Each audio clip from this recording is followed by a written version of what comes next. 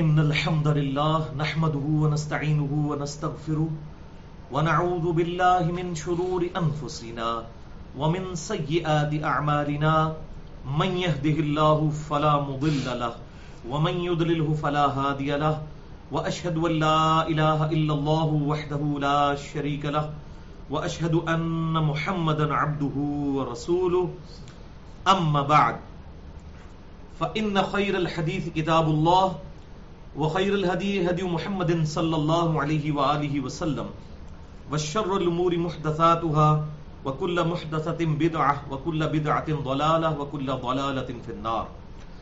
أعوذ بالله السميع العليم من الشيطان الرجيم من همزه ونفخه ونفثه. بسم الله الرحمن الرحيم. رب اشرح لي صدري ويسر لي أمري واحلل عقدة من لساني يفقهوا قولي. بسم الله الرحمن الرحيم. ان الله وملائكته يصلون على النبي يا ايها الذين امنوا صلوا عليه وسلموا تسليما. اللهم صل على محمد وعلى ال محمد كما صليت على ابراهيم وعلى ال ابراهيم انك حميد مجيد. اللهم بارك على محمد وعلى ال محمد كما باركت على ابراهيم وعلى ال ابراهيم انك حمید مجید. الحمدللہ آج 4 اپریل 2015 کو ہفتے کے دن قرآن کلاس نمبر 169 میں ہم انشاءاللہ تعالی اپنے اسی ٹاپک کو آگے لے کر چلیں گے جس پر پچھلے ہفتے ہم نے تقریباً 78 منٹس گفتگو کی تھی، اور مجموعی طور پر یہ 4 لیکچرز میں تقریباً 5 گھنٹے کی گفتگو ہو چکی ہے اس آیت مبارکہ پر جو کہ قرآن پاک میں اللہ تعالیٰ کے ذکر کے حوالے سے ضربہ سلام اور ایپیکس ہے. اعوذ باللہ من الشیطان الرجیم. بسم اللہ الرحمن الرحیم. سورۃ الرعد آیت نمبر 28. الا بذکر اللہ تطمئن القلوب. آگاہ ہو جاؤ، اللہ کی یاد میں دلوں کا سکون ہے. الحمدللہ. اس حوالے سے ہم نے پچھلی یعنی چوتھی نشست میں جو گفتگو کی تھی وہ تھی مسئلہ نمبر 112A، تلاوت قرآن اور صحیح حافظ قرآن کے صحیح فضائل قرآن و سنت کی روشنی میں. اور بھائیو اس لیکچر میں ہم نے چند کریٹیکل ٹاپکس ڈسکس کیے تھے اور وہ آج کے دور کی ضرورت بھی تھی. اس میں قرآن حکیم کا معجزہ ہونا، قرآن حکیم کے مسلمانوں پر 5 حقوق، تلاوت قرآن کی اہمیت قرآن حکیم کی روشنی میں، اور قرآن کو عربی تجوید اور ترنم اور خوش الہانی کے ساتھ پڑھنے کی اہمیت، اور تلاوت قرآن کا صحیح الاسناد احادیث کی روشنی میں ثواب، اور بے وضو شخص کے قرآن چھونے کا صحیح مسئلہ کیا ہے، اور غیر مسلم کو قرآن حکیم دینے کے اعتبار سے جو ایکسٹریم رائے پائی جاتی ہیں ان کو میں نے ایڈریس کیا تھا علمی انداز میں. اور اینڈ پر ہم نے صحیح حافظ قرآن کی صحیح فضیلت کو بھی ڈسکس کیا تھا، اور اسی حوالے سے وعیدیں بھی بتائی تھیں کہ جو لوگ قرآن پر عمل نہیں کرتے یا ریاکاری کے طور پر قرآن پڑھتے ہیں ان کے ساتھ ولیعوذ باللہ تعالی آخرت میں کیا معاملہ ہونے والا ہے. بھائیو ہماری آج کی گفتگو انشاءاللہ ہماری ویب سائٹ اہلسنتپاک.com پر ہمارے یوٹیوب کے چینل انجینئر محمد علی مرزا کے تھرو اپلوڈ ہوگی، اور اس کا عنوان ہوگا مسئلہ نمبر 112B اور اس کا پارٹ 1. انشاءاللہ اگلی دفعہ 112C ہوگا، وہ اسی لیکچر کا پارٹ 2 ہوگا. 112B پارٹ 1 قرآن حکیم کی 12 سورتوں کے صحیح فضائل 30 صحیح الاسناد احادیث کی روشنی میں. قرآن حکیم کی 12 سورتوں کے صحیح فضائل 30 صحیح الاسناد احادیث کی روشنی میں، جن میں سے 5 انشاءاللہ ہم آج ڈسکس کریں گے اور 7 انشاءاللہ اگلی دفعہ. آج کی گفتگو کے دوران جتنی بھی آیات آئیں گی میں انشاءاللہ ان کے مکمل ریفرنسز دے دوں گا، اور جو احادیث ہیں انشاءاللہ ان کے نمبرز علماء حرمین بیروت اور دارالسلام کی انٹرنیشنل نمبرنگ کے مطابق دوں گا. اور اس کے باوجود اگر کسی کی کوئی کیوری ہو تو لیکچر کے اینڈ پہ سوال کر سکتا ہے، اور بعد میں بھی میرا ای میل ایڈریس ہے mirza_95@yahoo.com، اس پہ ای میل کر کے مجھ سے جواب بھی لے سکتے ہیں۔ بھائیو، انشاءاللہ تعالی ہم قرآن حکیم کی 12 سورتوں کو،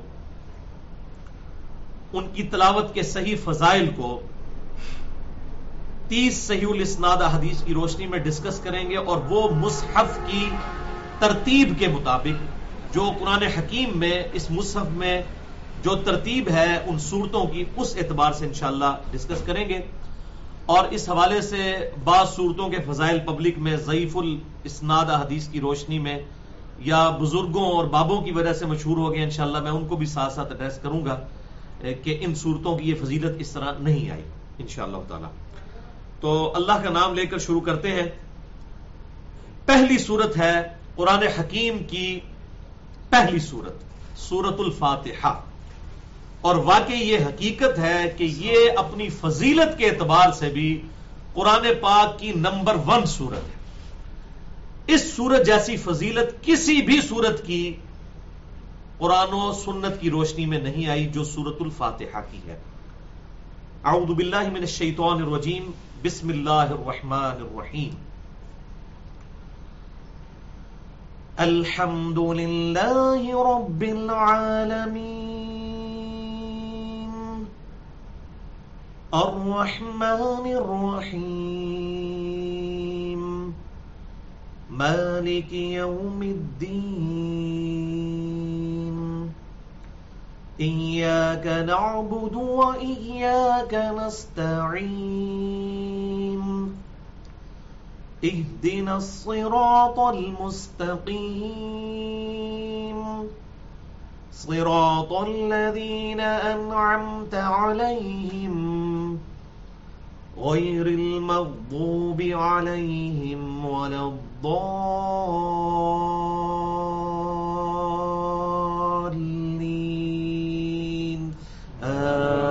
آمين۔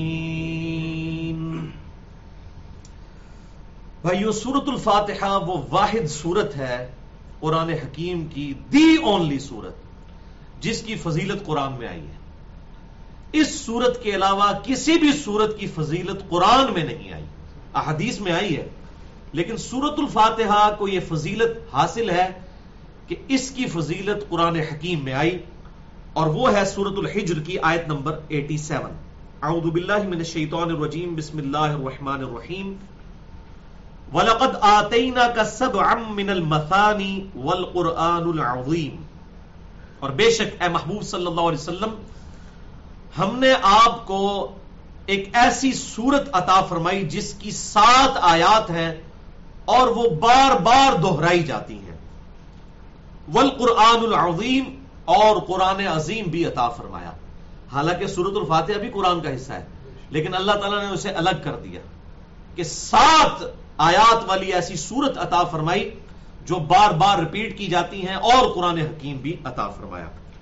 اور اسی آیت مبارکہ کے کانٹیکسٹ میں سورۃ الحجر آیت نمبر 87 کے کانٹیکسٹ میں صحیح بخاری میں ایک حدیث ہے انٹرنیشنل نمبر کے مطابق 5006 کہ صحابہ اکرام علیہم رضوان نے آپ صلی اللہ علیہ وسلم سے عرض کیا کہ اے اللہ کے محبوب صلی اللہ علیہ وسلم، آپ نے ہم سے یہ وعدہ فرمایا تھا کہ آپ ہمیں اعظم سورۃ من القرآن، قرآن کی سب سے عظمت والی سورت تعلیم فرمائیں گے، تو آپ ہمیں وہ تعلیم فرمائیے کہ قرآن پاک کی سب سے زیادہ عظمت والی سورت کون سی ہے، یعنی قرآن حکیم کی نمبر 1 سورت کون سی ہے۔ تو آپ صلی اللہ علیہ وسلم نے ارشاد فرمایا کہ وہ سورت ہے الحمدللہ رب العالمین، اور ساتھ ہی آپ صلی اللہ علیہ وسلم نے ارشاد فرمایا ہی سبع المثانی والقرآن العظیم الذی اوتیتہ، یہ ہے وہ 7 آیات جن کا ذکر سورۃ الحجر کی آیت نمبر 87 میں ہوا، بار بار دہرائی جانے والی 7 آیات اور قرآن حکیم، یہ 2 نعمتیں اللہ تعالیٰ نے مجھے عطا فرمائی۔ اور اسی حدیث کا جو ایک اور طرق ہے صحیح بخاری میں 4704، اس میں آپ صلی اللہ علیہ وسلم کے الفاظ ہیں سورۃ الفاتحہ کے بارے میں ام القرآن ہی سبع المثانی، یہ قرآن کی ماں ہے سورۃ الفاتحہ، قرآن کی جڑ ہے، قرآن کی بنیاد ہے سورۃ الفاتحہ، ام القرآن، پورے قرآن کی ماں، قرآن کی جڑ، یعنی قرآن پورے کا پورا جس عمارت پہ کھڑا ہے وہ سورۃ الفاتحہ ہے۔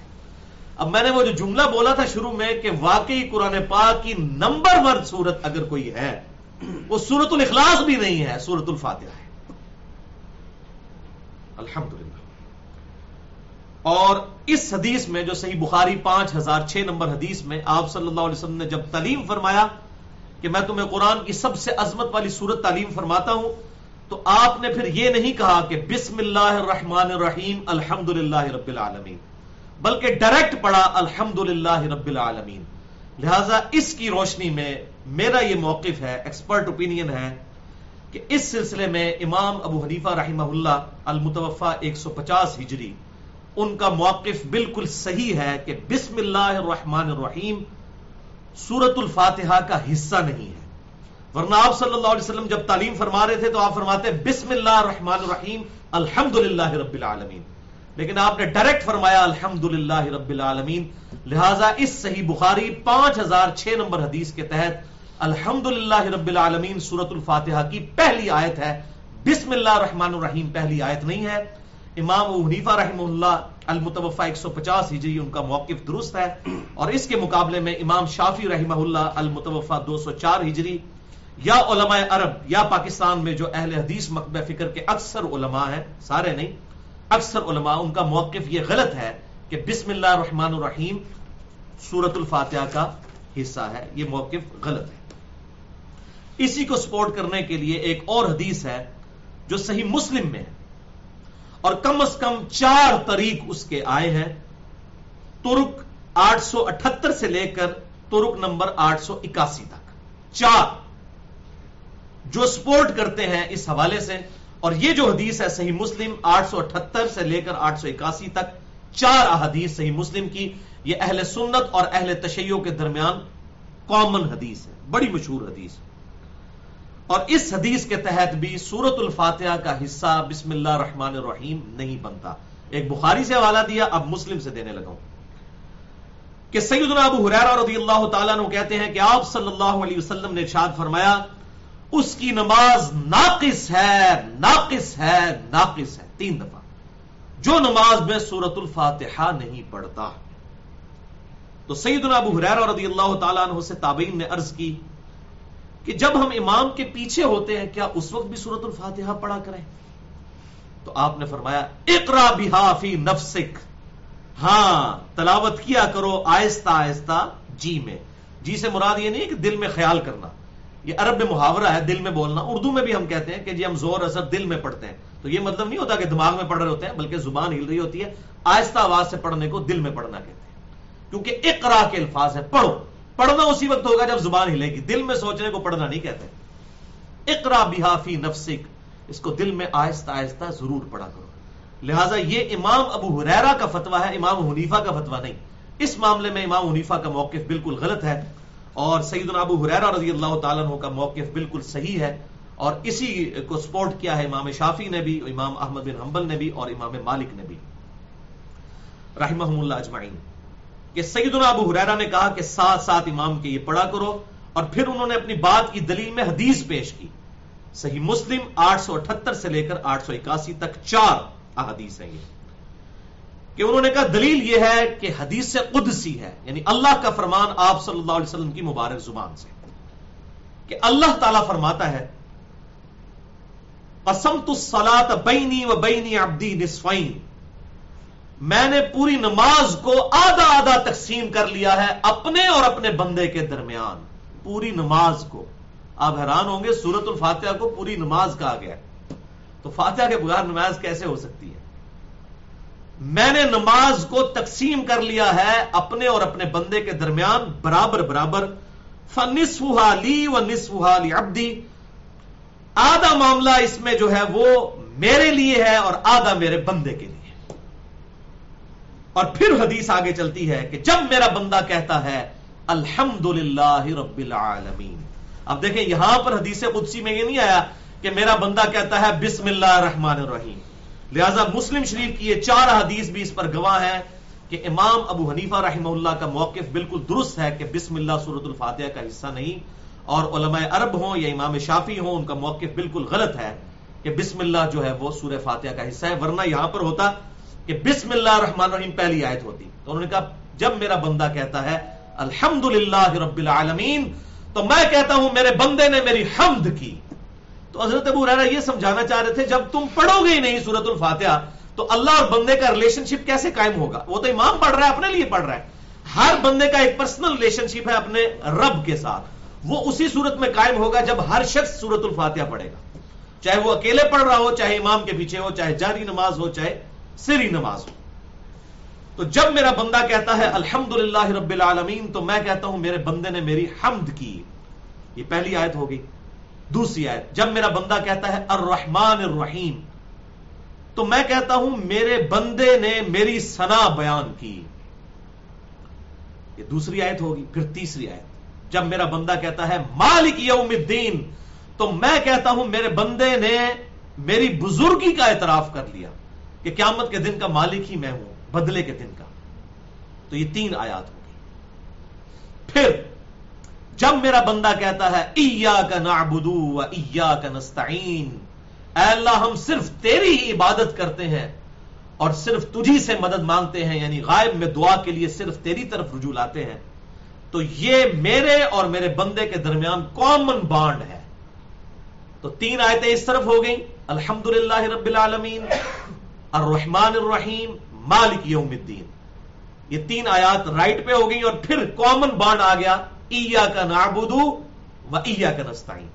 اچھا اس کو بھی آپ آیت کے درمیان میں واو کو اگر لینا تو ایاک نعبد یہ بھی اللہ تعالیٰ کی تعریف، اے اللہ میں تیری ہی عبادت کرتا ہوں، تو یہ آدھی مکمل ہو گئی سورۃ الفاتحہ۔ و ایاک نستعین میں اللہ کا کی طرف رجوع ہے بندے کا، اس سے پہلے 3 آیات میں اور آدھی آیت میں بھی رجوع نہیں ہے، یہاں پر اب رجوع آیا و ایاک نستعین، اور تیری ہی طرف ہم دعا میں مدد مانگتے ہیں، تجھی کو پکارتے ہیں، تو یہ بھی سینٹر ہو جاتا ہے۔ تو ایاک نعبد و ایاک نستعین 4تھی آیت سورۃ الفاتحہ کی، یہ سینٹر میں۔ اب اگلی 3 آیات ہیں، تو جب یہ میرا بندہ کہتا ہے تو یہ میرے اور میرے بندے کے درمیان کامن بانڈ ہے، میرے بندے نے جو مجھ سے مانگا میں نے اسے عطا کر دیا۔ کیا مانگا تھا؟ ایاک نستعین، تجھی سے مانگتے ہیں، اور پھر آگے پھر مانگا جاتا ہے 5ویں آیت اہدنا الصراط المستقیم، اے اللہ ہمیں سیدھے راستے پر چلا۔ 6ٹھی آیت پھر صراط الذین انعمت علیہم، ان لوگوں کے راستے پر جن پر تیرا انعام ہوا، ان لوگوں کے راستے پر، راستوں پر نہیں ہے۔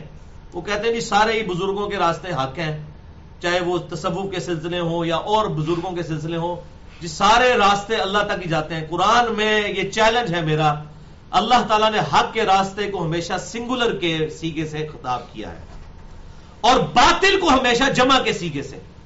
ظلمات کا لفظ آیا گمراہی کے راستے کے لیے، اور نور کا لفظ آیا ہدایت کے لیے۔ تو صراط الذین انعمت علیہم ہے ان لوگوں کے راستے پر، اور راستہ تو ایک ہے، اور راستہ وہ کس کا ہے؟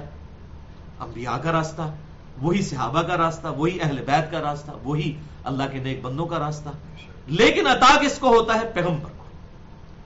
تو ان لوگوں کے راستے پر چلا، یعنی اس کی اپروپریٹ ٹرانسلیشن پھر یوں بنے گی اے اللہ ہمیں اس راستے پر چلا جس پر چل کر تیرے لوگ انعام یافتہ قرار پائے۔ وہ راستہ سنگولر ہے، ایک ہی راستہ ہے، 4 ہی حق پر ہیں اور 5 ہی حق پہ ہیں اور 10 ہی حق پہ ہیں، یہ جھوٹ ہے۔ ایک ہی راستہ حق ہے اور وہ ہے امام کائنات سید الاولین والآخرین شفیع المذنبین رحمت للعالمین سیدنا و مولانا امام اعظم محمد رسول اللہ صلی اللہ علیہ وسلم کا راستہ۔ اور آخری آیت پھر سورۃ الفاتحہ کی غیر المغضوب علیہم ولا الضالین آمین، اے اللہ ان لوگوں کے رستے پہ مت چلانا جن پر تیرا غضب ہوا اور جو گمراہ ہے، اور پرٹیکولر اس سے مراد جو ہے غضب یافتہ لوگ جو ہیں وہ یہود ہیں اور نصارہ ہیں جو گمراہ ہوئے، اور تعویل عام کے اعتبار سے جو لوگ بھی اس کیٹیگری میں فال کرتے ہیں ان کے شر سے اللہ تعالی ہمیں بچائے اور اپنے نیک بندوں کے راستے پر چلائے، آمین۔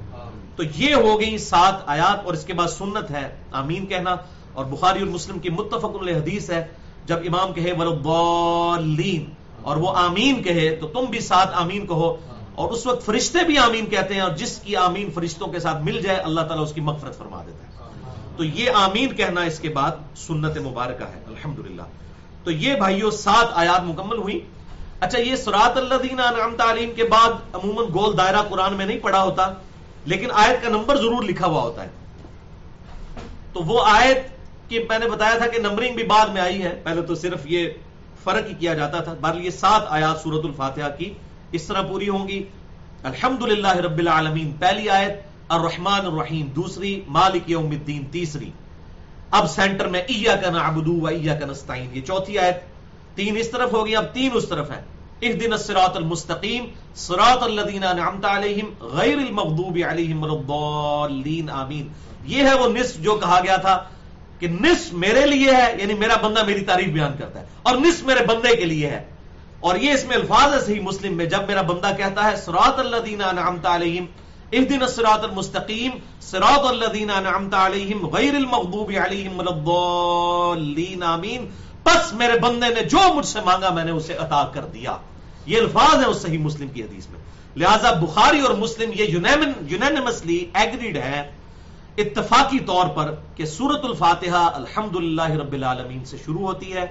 بسم اللہ الرحمن الرحیم سورۃ الفاتحہ کا حصہ نہیں ہے. پاکستان میں بھی اب دارالسلام والوں نے ایک قرآن ایسا چھاپا ہے جس میں انہوں نے شکر ہے جرت کی ہے کہ سورۃ الفاتحہ کی نمبرنگ جو ہے وہ الحمدللہ رب العالمین سے شروع کی ہے. حالانکہ وہ اہل حدیث مکتبہ فکر کا ہے، باقی سارے ان کے قرآن اسی طرح چھپ رہے ہیں بسم اللہ کو پہلا نمبر. تو اب میں نے الحمدللہ علمی طریقے سے یہ چیز پوائنٹ آؤٹ کی ہے، اور میں یہ آپ کو بتا دوں تحدیث نعمت کے طور پر شیخ زبیر علی زئی صاحب رحمہ اللہ کے ساتھ میری بڑی ڈیٹیل ڈسکشن ہوئی تھی، اور ان کا موقف یہی تھا کہ بسم اللہ سورۃ الفاتحہ کا حصہ ہے. تو میں نے جب ان کو یہ 2 دلیلیں سامنے رکھی تو ان سے کوئی جواب نہیں بن پایا. تو وہ کہتے ہیں جی امام شافعی کا موقف ہے. میں نے کہا جناب امام شافعی کا موقف کہاں سے آ گیا؟ اب امام حنیفہ کا اگر موقف غلط ہو سکتا ہے تو امام شافعی کا بھی غلط ہو سکتا ہے. ہم بخاری اور مسلم دونوں سے ثابت کر رہے ہیں. صحیح بخاری 5006 نمبر حدیث، آپ خود فرما رہے ہیں کہ سب سے عظیم سورت قرآن کی ہے الحمدللہ رب العالمین. آپ نے یہ نہیں کہا بسم اللہ الرحمن الرحیم الحمدللہ رب العالمین. اور صحیح مسلم میں 4 حدیثیں کہ آپ صلی اللہ علیہ وسلم کے حوالے سے حدیث قدسی جب بیان کی گئی حضرت ابو ہریرہ نے، تو اس میں بھی ہے کہ میں نے نصف نماز اپنے اور اپنے بندے کے درمیان برابر برابر تقسیم کر لی ہے جب میرا بندہ کہتا ہے الحمدللہ رب العالمین. تو یہ تو نہیں کہا میرا بندہ کہتا ہے بسم اللہ الرحمن الرحیم. لہٰذا بخاری اور مسلم کے تحت جس طرح رفع الیدین کرنا ثابت ہوتا ہے، بالکل اس طریقے سے یہ چیز ثابت ہوتی ہے کہ بسم اللہ الرحمن الرحیم قطعا سورۃ الفاتحہ کا حصہ نہیں. لیکن نماز میں سورۃ الفاتحہ سے پہلے بسم اللہ پڑھنا سنت ہے، چھوڑنی نہیں چاہیے. میں یہ نہیں ترغیب دلا رہا کہ بسم اللہ چھوڑ دے، بسم اللہ تو پڑھیں گے. اس سے بھی زیادہ ضروری اعوذ باللہ من الشیطان الرجیم. جب بھی آپ قرآن پہلی دفعہ پڑھیں گے نا نماز میں بھی تو اعوذ باللہ پڑھیں گے، یعنی پہلی رکعت میں. پھر دوسری رکعت میں ڈائریکٹ بسم اللہ سے شروع کریں گے سورۃ الفاتحہ. لیکن جب بھی قرآن پڑھا جائے گا تو وہ قرآن پاک میں واضح حکم ہے کہ پھر اللہ تعالیٰ کی پناہ حاصل کیا کرو شیطان کے اگینسٹ، جو میں نے بڑی ڈیٹیل کے ساتھ مسئلہ نمبر 83A کے اندر بھی یہ بتائی ہیں آیات. تو اعوذ باللہ من الشیطان الرجیم پڑھنا یہ ضروری ہے قرآن کی تلاوت کرنے سے پہلے بھی اور سورۃ الفاتحہ سے پہلے بھی پہلی رکعت میں. اس کے بعد آپ بسم اللہ الرحمن الرحیم سے شروع کر سکتے ہیں. ہاں جی جناب، یہ تو ہوگی اس کی اس فضیلت اس اعتبار سے. اب ایک اور فضیلت جو صحیح بخاری اور مسلم کی متفق علیہ حدیث ہے، صحیح بخاری میں 756 مسلم میں 874، کہ آپ صلی اللہ علیہ وسلم نے ارشاد فرمایا، کیٹاگوریکل مینشن ہے، اور یہ حدیث دنیا کی تقریباً ہر حدیث کی کتاب میں سورۃ الفاتحہ کے چیپٹر میں آپ کو یہ پہلی حدیث ہی مل جائے گی نماز کے اعتبار سے، نماز میں قیام کے اعتبار سے. چاہے بخاری ہو، مسلم ہو، ابو داؤد ہو، ترمذی ہو، نسائی ہو، ابن ماجہ ہو، الموطا امام مالک ہو، مسند احمد ہو، کوئی بھی حدیث کی کتاب روئے عرض پہ ایگزسٹ کرے گی، یہ حدیث بخاری اور مسلم کی متفق علیہ حدیث ملے گی کہ آپ صلی اللہ علیہ وسلم نے ارشاد فرمایا، لا صلاۃ لمن لم یقرأ بفاتحۃ الکتاب، اس کی نماز ہی نہیں ہے جو نماز میں سورۃ الفاتحہ نہیں پڑھتا. خدا کے لیے ڈر جانا چاہیے اس حدیث کے بعد. کیٹاگوریکل ڈینائز ہے، اس کی نماز ہی نہیں ہے جو فاتحہ نہیں پڑھتا. اور اس میں آپ نے کوئی مخصوص نہیں کیا کہ امام کے پیچھے ہو یا امام کے آگے ہو، کچھ بھی یا سری ہو یا جہری ہو. اس حوالے سے میں نے بڑی ڈیٹیل کے ساتھ پوری ویڈیو بک 2 گھنٹے میں ریکارڈ کروائی ہے. مسئلہ نمبر 84، فاتحہ خلف الامام سے متعلق فرقہ وارانہ نظریات کا تحقیقی جائزہ، جس میں نے حنفیوں کا بھی رد کیا ہے اور سلفیوں کا بھی رد کیا ہے. اور اس میں نے بتایا کہ فاتحہ پڑھنی ضرور ہے، لیکن سختوں میں پڑھنا سنت مبارکہ ہے. بہرحال جسے شوق ہو تو مسئلہ نمبر 84 دیکھ سکتا ہے. جو حق بات ہے الحمدللہ میں نے بیان کی ہے. بھائیو اسی حوالے سے ایک اور اہم حدیث سورۃ الفاتحہ کی اہمیت کے اعتبار سے صحیح بخاری اور صحیح مسلم کی متفق علیہ حدیث ہے. صحیح بخاری میں انٹرنیشنل نمبر کے مطابق 5737 اور ایک اور ترک ہے ڈیٹیل کے ساتھ 5007 اور صحیح مسلم میں 5733. بخاری میں 5737 مسلم میں 5733. یہ عجیب اتفاق ہے, صرف 4 کا ہی فرق ہے. اور مشکات میں موجود ہے انٹرنیشنل نمبر کے مطابق صحیح بخاری کے ریفرنس سے مشکات میں 2985 نمبر. کہ کچھ صحابہ اکرام علیہم رضوان سفر پر تھے اور سفر میں ایک جگہ انہوں نے پڑاؤ کیا. وہاں پر ایک قبیلہ آباد تھا. اس قبیلے کے سردار کو کسی سانپ یا بچھو نے ڈس لیا اور اس شخص کی حالت یہ ہوگی کہ وہ قریب المرگ تھا, اتنا سخت زہر تھا. جب صحابہ نے وہاں پڑاؤ کیا تو قبیلے کے کچھ لوگ دوڑتے ہوئے صحابہ کے پاس آئے. انہوں نے کہا تم میں سے کوئی شخص جھاڑ پھونک کر سکتا ہے, دم ڈال سکتا ہے؟ تو ایک صحابی نے کہا میں دم ڈالوں گا, لیکن میری شرط یہ ہے کہ یہ جو بکریوں کا پورا ریوڑ ہے تمہاری ملکیت یہ مجھے دو. تو اس اجرت پر انہوں نے یہ بات طے کر لی کہ میں دم ڈالوں گا. تو اس صحابی نے اللہ کا نام لے کر سورۃ الفاتحہ پڑھ کر اس شخص کو دم کیا, اور وہ صحابہ کہتے ہیں کہ وہ شخص اس طرح بالکل صحیح ہو گیا جیسے مردہ زندہ ہو جاتا ہے اسی وقت سورۃ الفاتحہ کا دم ڈالنے کی برکت سے. اچھا, اب جب وہ دم ڈالا ظاہر ہے اجرت طے ہوئی ہوئی تھی, تو اب وہ قبیلے والوں نے وہ بکریوں کا ریوڑ اس صحابی کے حوالے کیا. تو وہاں پر کچھ جذباتی صحابہ بھی موجود تھے. انہوں نے کہا کہ تم نے کتاب اللہ کی اجرت لے لی ہے, یعنی تم نے کتاب اللہ کو بیچ دیا ہے کہ تم نے سورۃ الفاتحہ کا دم ڈال کر اجرت لی ہے, تو یہ درست نہیں ہے. بہرحال صحابہ میں اختلاف ہوا, بجائے انہوں نے ایک دوسرے پہ فتویٰ لگانے کہ انہوں نے کہا ٹھیک ہے آپ صلی اللہ علیہ وسلم سے فیصلہ کرواتے.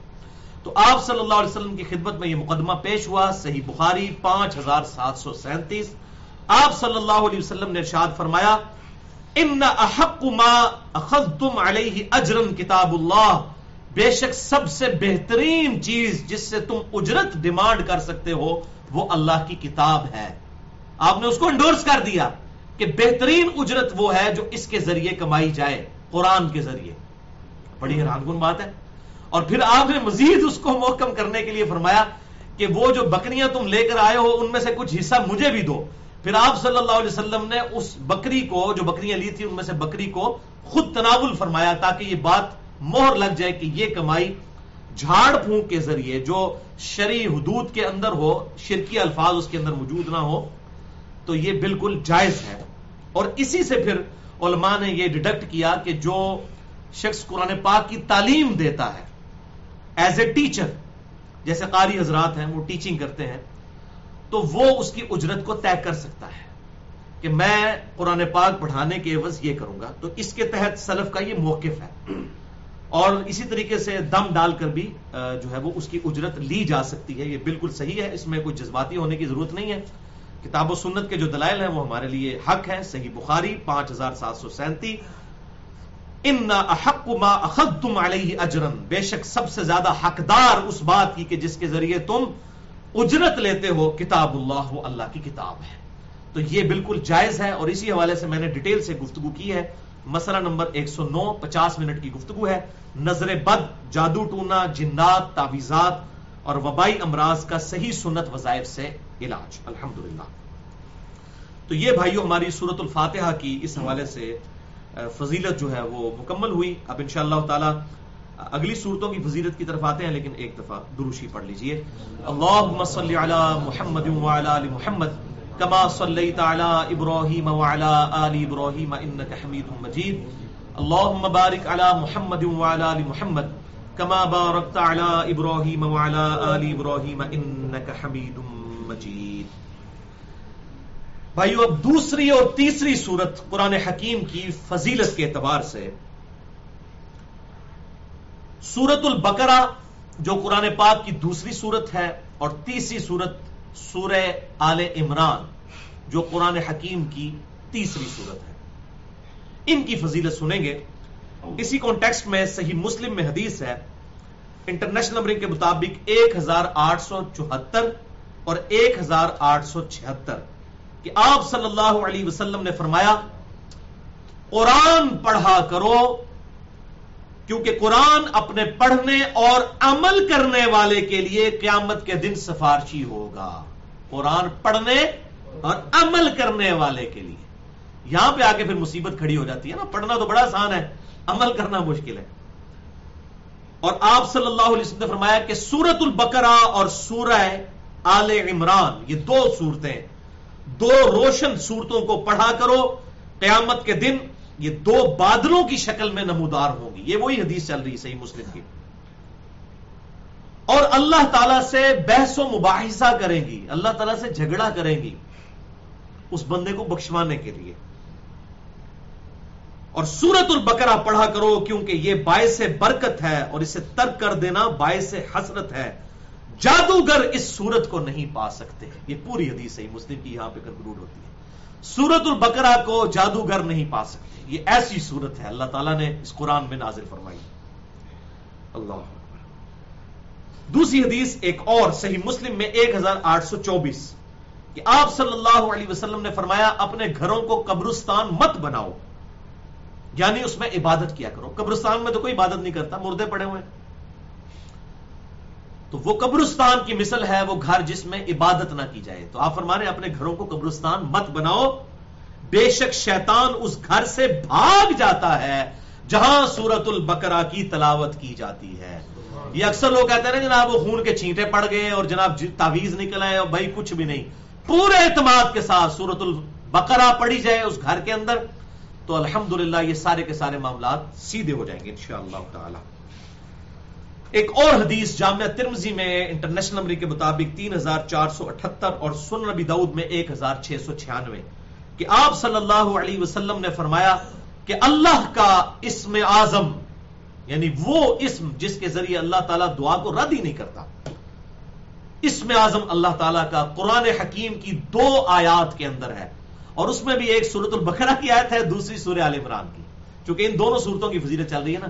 سورۃ البقرہ آیت نمبر 163 اور سورہ آل عمران آیت نمبر 1 اور 2. وَإِلَٰهُكُمْ إِلَٰهٌ وَاحِدٌ لَا إِلَٰهَ إِلَّا هُوَ الرَّحْمَٰنُ الرَّحِيمُ الف لام میم اللہ لا الہ الا هو الحی القیوم. یہ 2 آیات, 3 آیات آپ نے پڑھی, سورۃ البقرہ کی ایک آیت اور یہ 2 آیات شروع کی سورہ آل عمران کی. اور آپ صلی اللہ علیہ وسلم نے فرمایا اللہ کا اسم اعظم ان 2 آیات کے اندر موجود ہے. اسماء اعظم کے حوالے سے مسئلہ نمبر 82 ہے جس میں اور اسماء اعظم بھی میں نے بتائے ہیں جو احادیث میں وارد ہوئے.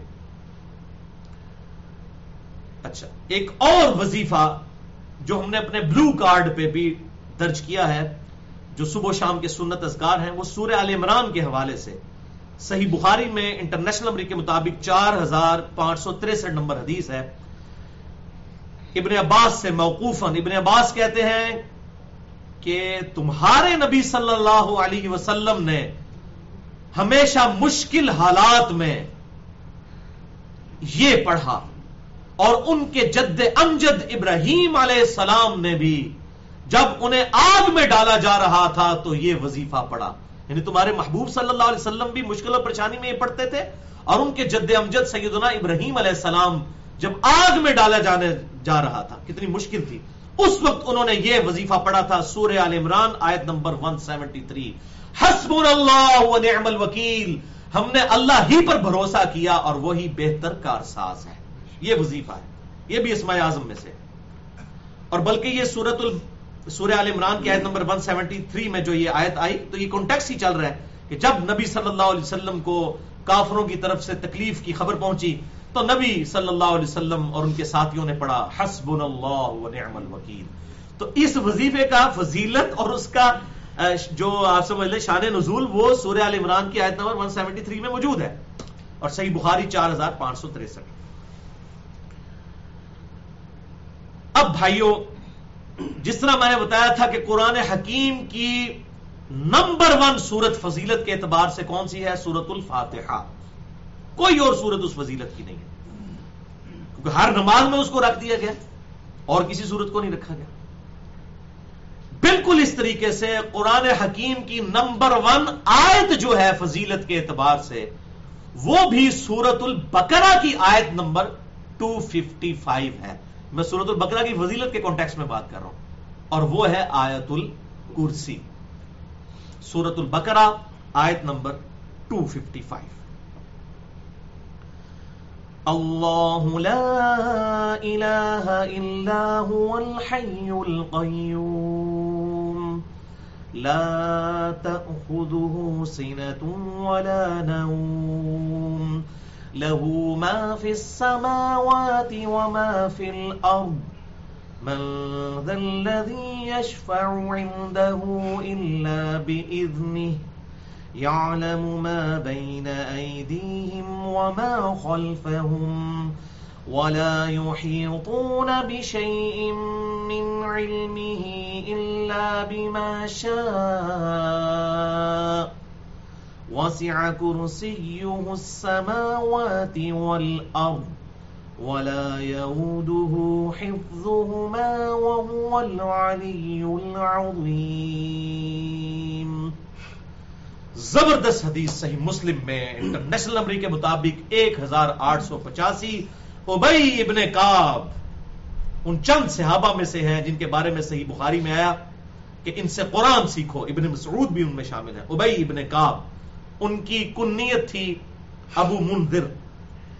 ان سے ایک دن آپ صلی اللہ علیہ وسلم نے کوئز کیا اور پوچھا کہ ابی ابن کعب تو قرآن کا بڑا ایکسپرٹ ہے, مجھے بتا کہ قرآن کی سب سے عظیم آیت کون سی ہے. تو حضرت ابو منذر سیدنا ابی ابن کعب رضی اللہ تعالیٰ عنہ نے کہا کہ اے اللہ کے رسول صلی اللہ علیہ وسلم, میرے خیال میں قرآن کی سب سے عظیم آیت ہے اللہ لا الہ الا هو الحی القیوم, یعنی سورۃ البقرہ آیت نمبر 255. تو آپ صلی اللہ علیہ وسلم اتنے خوش ہوئے کہ آپ صلی اللہ علیہ وسلم نے ابی ابن کعب کے سینے پہ ہاتھ مارا اور فرمایا اے ابو منذر, تمہیں تیرا علم مبارک ہو, یعنی یہ تیرا علم بالکل صحیح ہے کہ سورۃ البقرہ آیت نمبر 255 یہ فضیلت کے اعتبار سے سب سے بڑی قرآن حکیم کی سورت ہے. الحمدللہ, کیا فضیلت ہے حضرت ابی ابن کعب کی کہ فرمایا تمہیں تمہارا علم مبارک ہو. الحمدللہ. صحیح بخاری میں ایک اور حدیث ہے انٹرنیشنل نمبر کے مطابق 2311. یہ بڑی مشہور حدیث ہے اور میں ابھی تک اس کو مختصراً ہی بیان کرتا تھا. آج میں انشاءاللہ اس کو ڈیٹیل سے بیان کرتا ہوں چونکہ آیت الکرسی کی بات ہو رہی ہے اور انشاءاللہ یہ قیامت تک کے لیے ایک ایسٹ بن جائے گا, ویڈیو بک بن جائے گی. صحیح بخاری 2311. سیدنا ابو ہریرہ رضی اللہ تعالیٰ عنہ کہتے ہیں کہ نبی صلی اللہ علیہ وسلم نے مجھے صدقہ فطر جو رمضان مبارک میں اکٹھا کیا جاتا ہے اس کی جو حفاظت ہے اس پر مامور کر دیا. تو میں نے رات کے وقت یکا یک دیکھا کہ ایک شخص نمودار ہوا اور وہ چپکے سے غلے میں سے کچھ بھرنے لگا. صدقہ فطر ظاہر ہے کھجور کی شکل میں, اناج کی شکل میں, جو کی شکل میں جمع ہوتا تھا. تو میں نے اسے پکڑ لیا اور میں نے کہا کہ میں تمہیں نبی صلی اللہ علیہ وسلم کی خدمت میں پیش کروں گا, تم صدقہ فطر کے مال جو مسلمانوں کا مشترکہ مال ہے اس میں سے بیت المال میں سے چوری کر رہے ہو. تو اس شخص نے کہا کہ میں بڑا غریب ہوں, میرے بچے بھوکے ہیں, میں مجبوری کی حالت میں چوری کر رہا ہوں. تو حضرت ابو ہریرہ کہتے ہیں کہ مجھے ترس آ گیا تو میں نے اس کو چھوڑ دیا. صبح فجر کے بعد آپ صلی اللہ علیہ وسلم سے ملاقات ہوئی تو آپ نے فرمایا ابو ہریرہ وہ تیرے رات کے مہمان کا کیا ہوا. ظاہر ہے کہ آپ صلی اللہ علیہ وسلم کو تو اللہ کی طرف سے غیبی خبریں آتی تھی. تو انہوں نے کہا یا رسول اللہ صلی اللہ علیہ وسلم, میں نے اسے پکڑ تو لیا تھا لیکن اس نے پھر اظہار کیا اپنی غربت کا, تو منو ترس آ گیا, پھر میں چھڑ دیتا ہوں, میں نے اسے چھوڑ دیا. تو آپ صلی اللہ علیہ وسلم نے فرمایا کہ وہ جھوٹا ہے اور آج پھر آئے گا. حضرت ابو ہریرہ نے کہا کہ ہوں تو پھر میں نہ انہوں چھڑتا, اس دفعہ تو میں پھڑ کے تھوڑی بارگاہ پیش کر نہیں کرنا ہے, اس دفعہ تو میں پکڑوں گا اور آپ کی بارگاہ میں پیش کروں گا. تو وہ کہتے ہیں وہی ہوا, اللہ کے محبوب نے فرمایا تھا صلی اللہ علیہ وسلم, تو اس نے آنا ہی تھا. تو وہ پھر آیا اور پھر وہی حرکت کرنے لگا, چپکے سے بھرنے لگا. تو حضرت ابو ہریرہ کہتے ہیں میں نے اسے پکڑ لیا اور میں نے کہا بچو جی آج تے میں تم نہ چھڑتا, آج تے میں ضرور تنوں آپ صلی اللہ علیہ وسلم کی خدمت میں پیش کروں گا. تو اس نے پھر کوئی منت محتاجی کی, پھر حضرت ابو ہریرہ کو ترس آ گیا تو انہوں نے اسے چھوڑ دیا. پھر آپ صلی اللہ علیہ وسلم کی خدمت میں صبح جب معاملہ پیش ہوا، آپ حاضر ہوئے تو آپ نے پھر پوچھا ہمیں ابو ہریرہ تیرے رات کے مہمان کا کیا ہوا؟ تو انہوں نے کہا یا رسول اللہ صلی اللہ علیہ وسلم پکڑ تو میں نے آج بھی لیا تھا، اصل میں تو وہ ڈیوٹی پہ مامور تھے نا، تو ظاہر ہے ان کے لیے تو بہت چیلنجنگ بات تھی کہ مجھے سپاہی مقرر کیا ہوا ہے اور میں جو سیکورٹی گارڈ اچھا ہوں کہ میں پکڑ بھی نہیں سکا. تو انہوں نے کہا یا رسول اللہ پکڑ لیا سی میں، ایسی گل نہیں نسیا نہیں ہو، پھاڑ میں لیا سی، لیکن انہوں نے پھر کیا تو میں نے اس کو چھوڑ دیا، یعنی اپنی غربت کا اظہار کیا. اور اس میں الفاظ ہیں کہ اس نے کہا میرے بچے بھوکے ہیں اور یہ. تو آپ صلی اللہ علیہ وسلم نے فرمایا کہ وہ جھوٹا ہے، آج پھر آئے گا. آپ ذرا سوچ سکتے ہیں کہ 2 بار جس کے ساتھ ہاتھ ہو گیا ہو، تیسری بار وہ جانے دے گا؟ کبھی بھی نہیں. انہوں نے کہا جی ہونٹ تے جناب بچ کے جا ہی نہیں سکتا، جو مرضی بہانہ کرے میں نے نہیں اس کو چھوڑنا، پکڑ لینا ہے. تو ظاہر اس کی بات ہو، یعنی ہم بھی ہوتے ہیں تو ہمارا بھی یہ ہوتا کہ جناب ایک بار ہوتا ہے، 2 بار اونٹ، تیسری بار انہوں نے کہا جی اونٹ تے جناب. جب آپ صلی اللہ علیہ وسلم کہہ رہے ہیں کہ وہ جھوٹا ہے تو آپ کو گنجائش ہی نہیں نہ رہتی، فتوا بھی مل گیا صحیح حدیث کی روشنی میں. تو وہ پھر رات کے وقت آیا، اس نے پھر غلہ بھرنا شروع کر دیا. حضرت ابو ہریرہ نے اس کو پکڑ لیا، اس نے بڑی منت محتاجی کی، اس نے کہا حضرت مجھے چھوڑ دیں یہ بس. انہوں نے کہا جناب آج تو میں چھڑنا نہیں، جو مرضی ہو جائے میں نے تجھے آج نہیں چھوڑنا. اس نے کہا اچھا میں تمہیں جو ہوں وہ ایک ایسا وظیفہ بتاتا ہوں جو تمہیں نفع دے گا، یہ تم وظیفہ رکھو. یعنی اس نے آپ سمجھ لیں کہ رشوت کے طور پہ یہ بات کی یا سفارش کے طور پہ بات کی، جو بھی بات بہرحال. تو کوئی انسینٹو دیا حضرت ابو ہریرہ کو کہ میں تمہیں ایک ایسا وظیفہ بتاتا ہوں کہ اگر تم وہ وظیفہ رات کو بستر پہ جاتے وقت کر لو تو صبح تک اللہ تعالیٰ کی طرف سے ایک فرشتہ تمہاری حفاظت پہ مامور ہو جائے گا اور شیطان صبح تک تمہارے قریب بھی نہیں آئے گا. یہ ایسا وظیفہ ہے، اور وہ وظیفہ ہے سورۃ البقرہ کی آیت مبارکہ اللہ لا الہ الا هو الحی القیوم. تو حضرت ابو ہریرہ اتنے خوش ہوئے کہ خوشی میں انہوں نے کہا چل ٹھیک ہے تجھے خوشی میں اجازت کیا جا، لیکن کل نہ آئی. کل اس نے آنا کہاں تھا، وہ آخری دفعہ ہی آیا تھا. بہل وظیفہ انہوں نے لے لیا. اور صبح جب آپ صلی اللہ علیہ وسلم نے پوچھا کہ ابو ہریرہ تیرے رات کے مہمان کا کیا ہوا، یا رسول اللہ صلی اللہ علیہ وسلم آج بھی تھا لیکن آج میں نے اس کو اس طرح نہیں چھوڑا، اس نے مجھے بڑی کام کی بات بتائی ہے. سورۃ البقرہ کی آیت نمبر 255 اللہ لا الہ الا هو الحی القیوم، اگر تم پڑھ لو تو پوری رات ایک فرشتہ تمہاری حفاظت پہ مامور رہے گا اور شیطان تمہارے قریب بھی نہیں آئے گا. آپ صلی اللہ علیہ وسلم مسکرائے اور آپ نے فرمایا کہ وہ ہے تو جھوٹا شخص تھا لیکن اس نے بات سچی کی. واقعی ایسا ہے کہ جو سورۃ البقرہ کی آیت مبارکہ پڑھ لے صبح تک شیطان اس کے قریب نہیں آئے گا اور ایک فرشتہ اللہ کی طرف سے اس کی حفاظت کرے گا. اور ابو ہریرہ تم جانتے ہو کہ 3 راتوں سے تمہارا مہمان، زبردستی کا مہمان بننے والا شخص کون تھا؟ تو انہوں نے کہا یا رسول اللہ مجھے نہیں پتا. آپ نے فرمایا وہ شیطان تھا. ظاہر شیطان تو جھوٹا ہے لیکن اس نے بات سچی کی. اس حدیث کے تحت یہ بات پتہ چلی کہ اگر کوئی جھوٹا شخص بھی صحیح بات کرے اور وہ کتاب و سنت سے میچ کرے، چاہے وہ شیطان ہی کیوں نہ ہو، تو اس کی بات کو انڈورس کرنا چاہیے. اچھا یہی حدیث جب سنن نسائی الکبریٰ میں اس کا طرق آتا ہے انٹرنیشنل نمبر کے مطابق 8017 نمبر، اس میں تھوڑے سے الفاظ مختلف ہیں. اور مجھے بڑی خوشی ہوئی کیونکہ ہمارے بلو کارڈ پہ یہ حوالہ لکھا ہوا تھا صرف رات کے وظیفے کے اعتبار سے، اور میں نے اس میں لکھا ہوا ہے کہ المستدرک الحاکم کی بھی ایک روایت ہے انٹرنیشنل نمبر کے مطابق 2064، لیکن بعض لوگ اسے ضعیف کہتے ہیں، بات صحیح. اس میں الفاظ ہیں کہ جو صبح کے وقت ایک دفعہ آیت الکرسی پڑھ لے تو شام تک اللہ تعالیٰ حفاظت کرے گا، اور شام کو پڑھ لے تو صبح تک. لیکن اس کا صحیح طرق اب ہمیں سنن نسائی الکبریٰ میں 8017 نمبر مل گیا ہے، اور سنن نسائی الکبریٰ میں ایک پورا چیپٹر ہے 120 احادیث پر مشتمل، اس کا نام ہی فضائل قرآن ہے. سنن نسائی الکبریٰ کے اندر جو ہماری اہل سنت کی مین سٹریم کی 6 کتابوں میں آتی ہے، سنن نسائی 8017 نمبر حدیث ہے اس فضائل قرآن والے چیپٹر میں، کہ یہی حدیث جب حضرت ابو ہریرہ رضی اللہ تعالیٰ عنہ اور شیطان کا معاملہ ہوتا ہے تو اس میں الفاظ یہ ہیں کہ وہ شیطان آگے یہ الفاظ بھی کہتا ہے کہ جب تم اس آیت کو پڑھ لو گے تو نہ کوئی مذکر جن شیطان تمہارے قریب آئے گا، نہ ہی کوئی مونس جن، یعنی نہ تو جن اور نہ کوئی چڑیل تمہارے قریب آئے گی، اور تم صبح و شام ایک ایک دفعہ آیت الکرسی پڑھ لیا کرو. تو اس میں الفاظ ہے صبح اور شام ایک ایک دفعہ، یہاں تو ہوتا ہے رات کے وقت ایک دفعہ. تو اس حدیث سے یہ بات پتہ چلی جو ہم الحمدللہ وظیفہ کرتے ہیں، آیت الکرسی کا صبح اور شام ایک ایک دفعہ، تو وہ اللہ تعالیٰ کی طرف سے حفاظت ہو جاتی ہے الحمدللہ. یہ بالکل صحیح سند کے ساتھ ہے، صبح اور شام آیت الکرسی کو ایک دفعہ پڑھنا.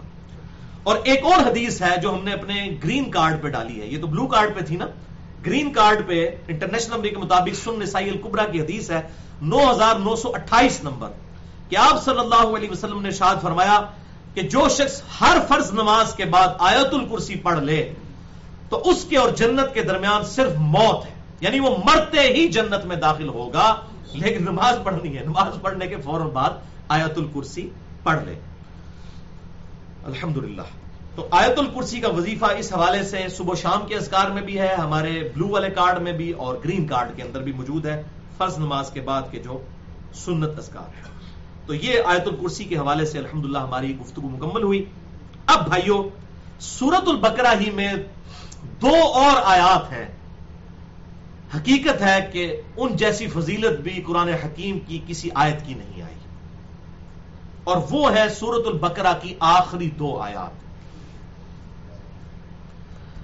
اعوذ باللہ من الشیطان الرجیم، بسم اللہ الرحمن الرحیم. آمن الرسول بما انزل الیہ من ربہ والمؤمنون كل آمن بالله وملائكته وكتبه ورسله لا نفرق بين أحد من رسله وقالوا سمعنا وأطعنا غفرانك ربنا وإليك المصير. لا يكلف الله نفسا إلا وسعها لها ما كسبت وعليها ما اكتسبت ربنا لا تؤاخذنا إن نسينا أو أخطأنا ربنا ولا تحمل علينا إصرا كما حملته على الذين من قبلنا ربنا ولا تحملنا ما لا طاقة لنا به واعف عنا واغفر لنا وارحمنا أنت مولانا فانصرنا على القوم الكافرين آمین. یہ بھائیو 2 آیات، ان کے کانٹیکسٹ میں صحیح بخاری اور صحیح مسلم کی متفقن علیہ حدیث ہے، اور ہم نے یہ ریفرنس اپنے بلو کارڈ میں بھی ڈالا ہے، بخاری میں 4008، مسلم میں 1878، کہ آپ صلی اللہ علیہ وسلم نے فرمایا جو رات کے وقت سورۃ البقرہ کی آخری 2 آیات پڑھ لے وہ اسے ہر چیز سے کافی ہو جائیں گی. یعنی اب کوئی اور وظیفہ کرے یا نہ کرے، یہ وظیفہ سب پر بھاری ہو جائے گا ہر حوالے سے، شریر جنوں کے اگینسٹ بھی، شریر انسانوں کے اگینسٹ بھی. اور یہ جو میں الفاظ بتا رہا ہوں انشاءاللہ اگلی احادیث میں آ بھی جائیں گے. یہ سورۃ البقرہ کی آخری 2 آیات ہر شے سے اسے کافی ہو جائیں گی الحمدللہ. اور بیسیکلی جب میں نے اس پہ غور کیا تو یہ ہے تجدید ایمان.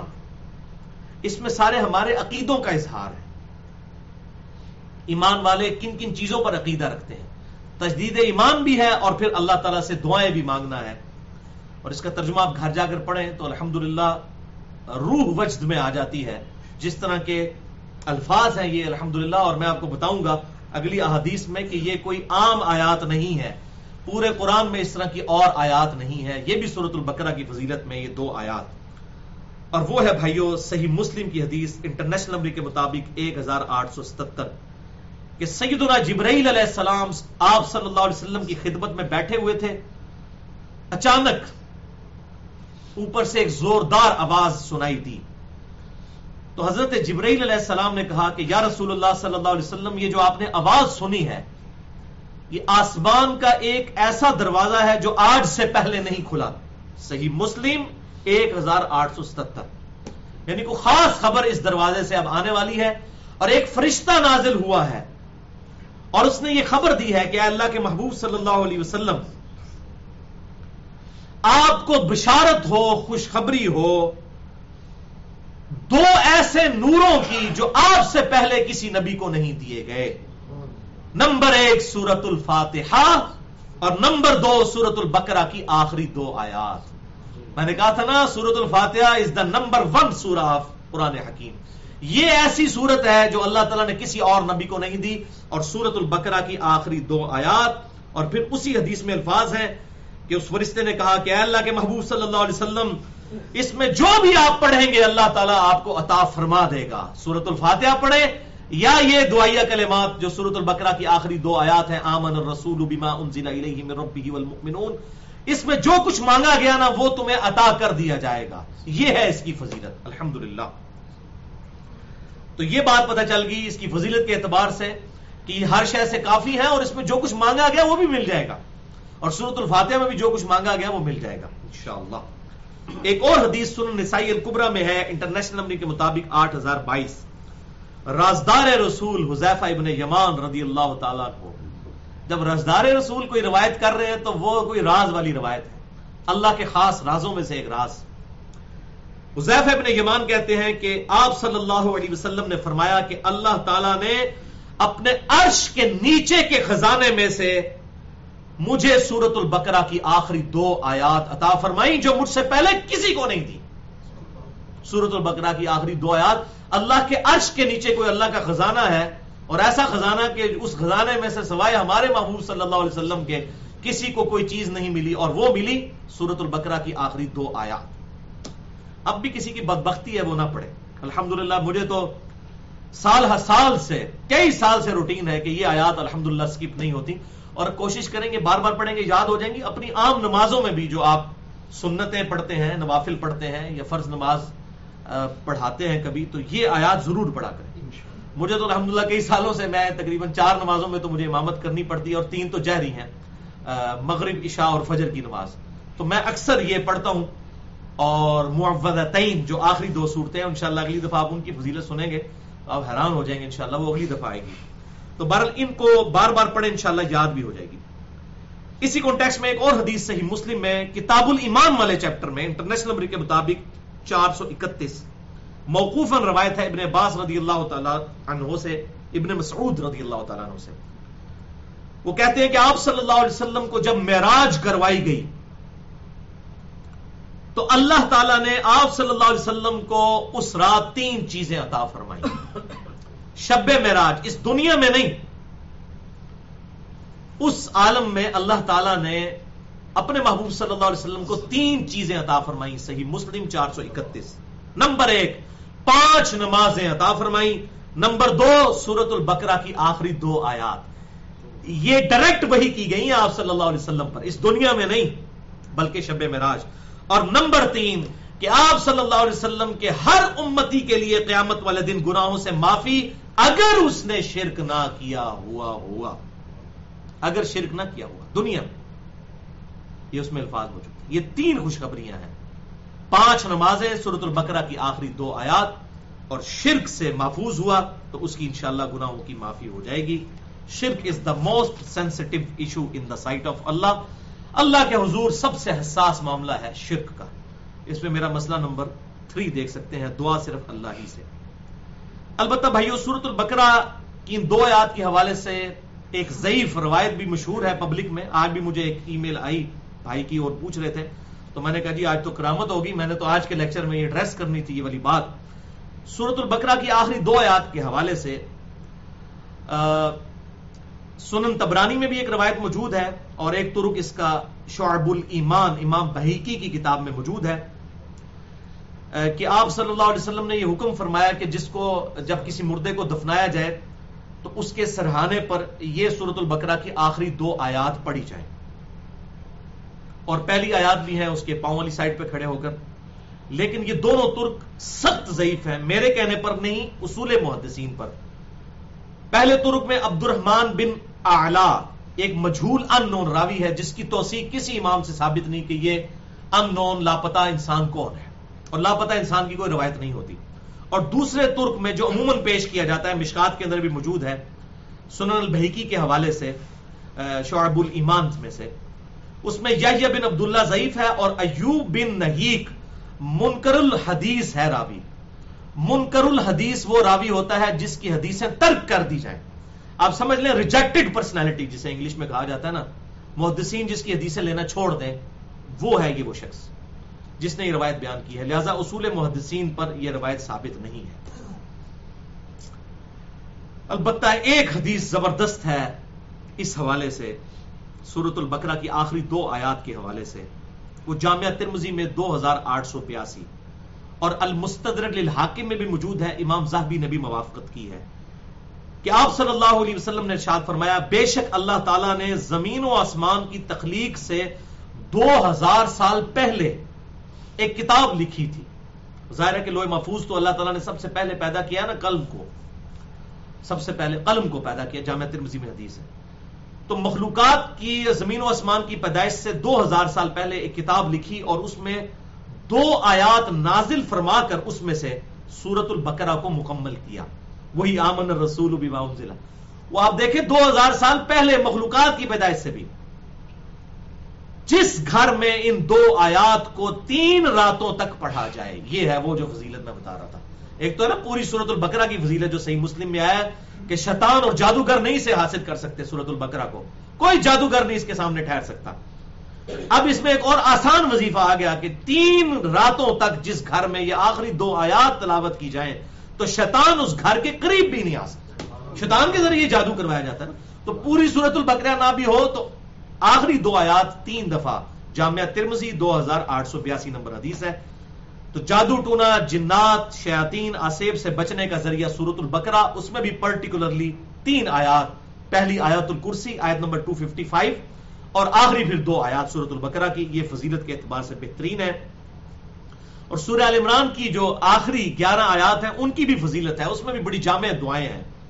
صحیح بخاری اور مسلم کی متفق علیہ حدیث ہے, بخاری میں 6316, مسلم میں 1788, کہ آپ صلی اللہ علیہ وسلم جب بھی رات کو تہجد کے لیے کھڑے ہوتے تو نماز پڑھنے سے پہلے جیسے آپ کی آنکھ کھلتی تو آپ آسمان کی طرف دیکھ کر سورہ آل عمران کی آخری 11 آیات تلاوت فرمایا کرتے تھے. ان فی خلق السماوات والارض سے لے کے آن ورڈ تک. اسی لیے میں نے اس میں پورا لیکچر بھی ریکارڈ کروایا تھا, مسئلہ نمبر نیوز 64 کے نام سے, اہل سنت پاک.com پر. انسان کی ہدایت کے 5 بنیادی سٹیپ جو انہی 11 آیات کے اندر موجود ہیں. آج کی سیکنڈ لاسٹ سورت یعنی چوتھی سورت, پھر انشاءاللہ 5ویں اور اگلی 7 انشاءاللہ اگلی دفعہ. چوتھی سورت ہے بھائیو سورۃ الکہف, جو سورت نمبر ہے 18 قرآن حکیم میں. زبردست اس کی فضیلت ہے. صحیح مسلم انٹرنیشنل نمبر کے مطابق 1883 نمبر حدیث ہے کہ آپ صلی اللہ علیہ وسلم نے ارشاد فرمایا, جو شخص سورۃ الکہف کی پہلی 10 آیات زبانی یاد کر لے گا, اس میں پڑھنے کا ذکر نہیں ہے, تو ظاہر زبانی یاد کرنے کے لیے پھر آپ کو روزانہ پڑھنی بھی ہوں گی. پہلی 10 آیات زبانی یاد کر لے گا تو اللہ تعالیٰ اسے فتنہ دجال سے بھی محفوظ رکھے گا. بہت بڑی فضیلت ہے. الحمدللہ الذی انزل علی عبدہ الکتاب ولم یجعل لہ عوجا, یہاں سے لے کر آخری 10ویں آیت ہے پھر ربنا آتنا من لدنک رحمہ وہیئ لنا من امرنا رشدا, جو اصحاب کہف کی دعا ہے.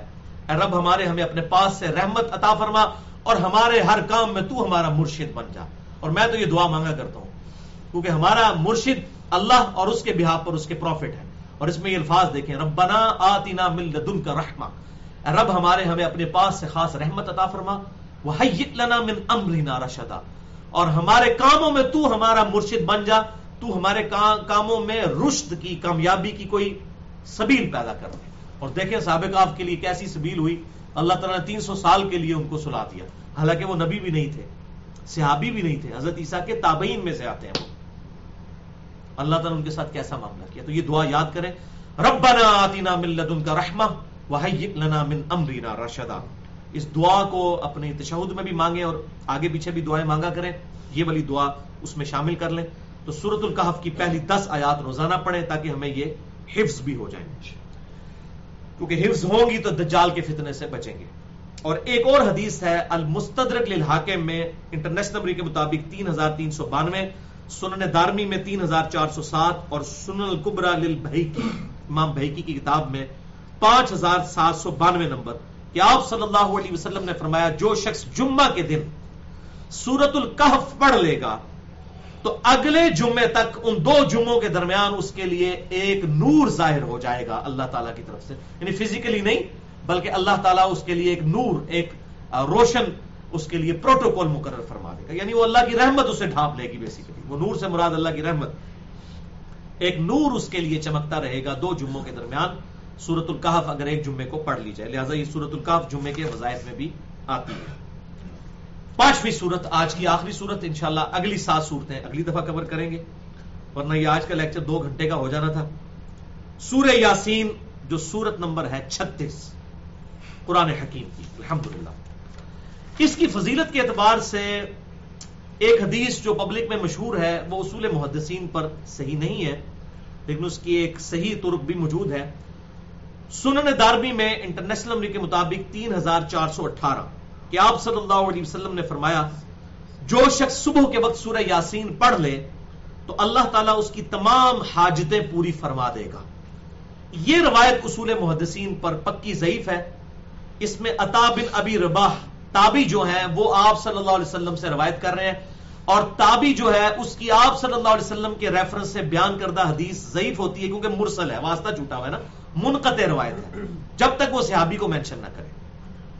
لیکن اس کی فضیلت میں ایک صحیح سند کے ساتھ بھی روایت موجود ہے. سنن دارمی ہی میں اگلی روایت جو ہے انٹرنیشنل نمبر کے مطابق 3419 موقوفاً ابن عباس کا قول ہے، اور جب صحابی کوئی بات بیان کرے اور وہ غیبی خبر سے ریلیٹڈ ہو تو یقیناً آپ صلی اللہ علیہ وسلم کے بتائے سے ہی اسے پتہ چلے. ابن عباس کہتے ہیں صحیح سند کے ساتھ 3419 سنن دارمی میں، جو صبح کے وقت سورہ یاسین پڑھ لے شام تک اللہ تعالیٰ اس کے لیے معاملات میں آسانی کر دے گا، اور جو شام کے وقت پڑھ لے صبح تک اللہ تعالیٰ اس کے معاملات میں آسانی کر دے گا. لہٰذا جو دن کی شفٹ کے لوگ ہیں وہ صبح پڑھا کریں، جو شام کی شفٹوں میں کام کرنے والے ہیں وہ شام کو پڑھا کریں، تو آسانی. اگر دونوں ہی پڑھ لیں تب بھی ٹھیک ہے. تو یہ حدیث بالکل صحیح ہے. اسے شیخ زبیر علی زئی صاحب رحمہ اللہ نے بھی صحیح کہا، اور پورے اس کے حق میں ایک ریسرچ پیپر بھی لکھا.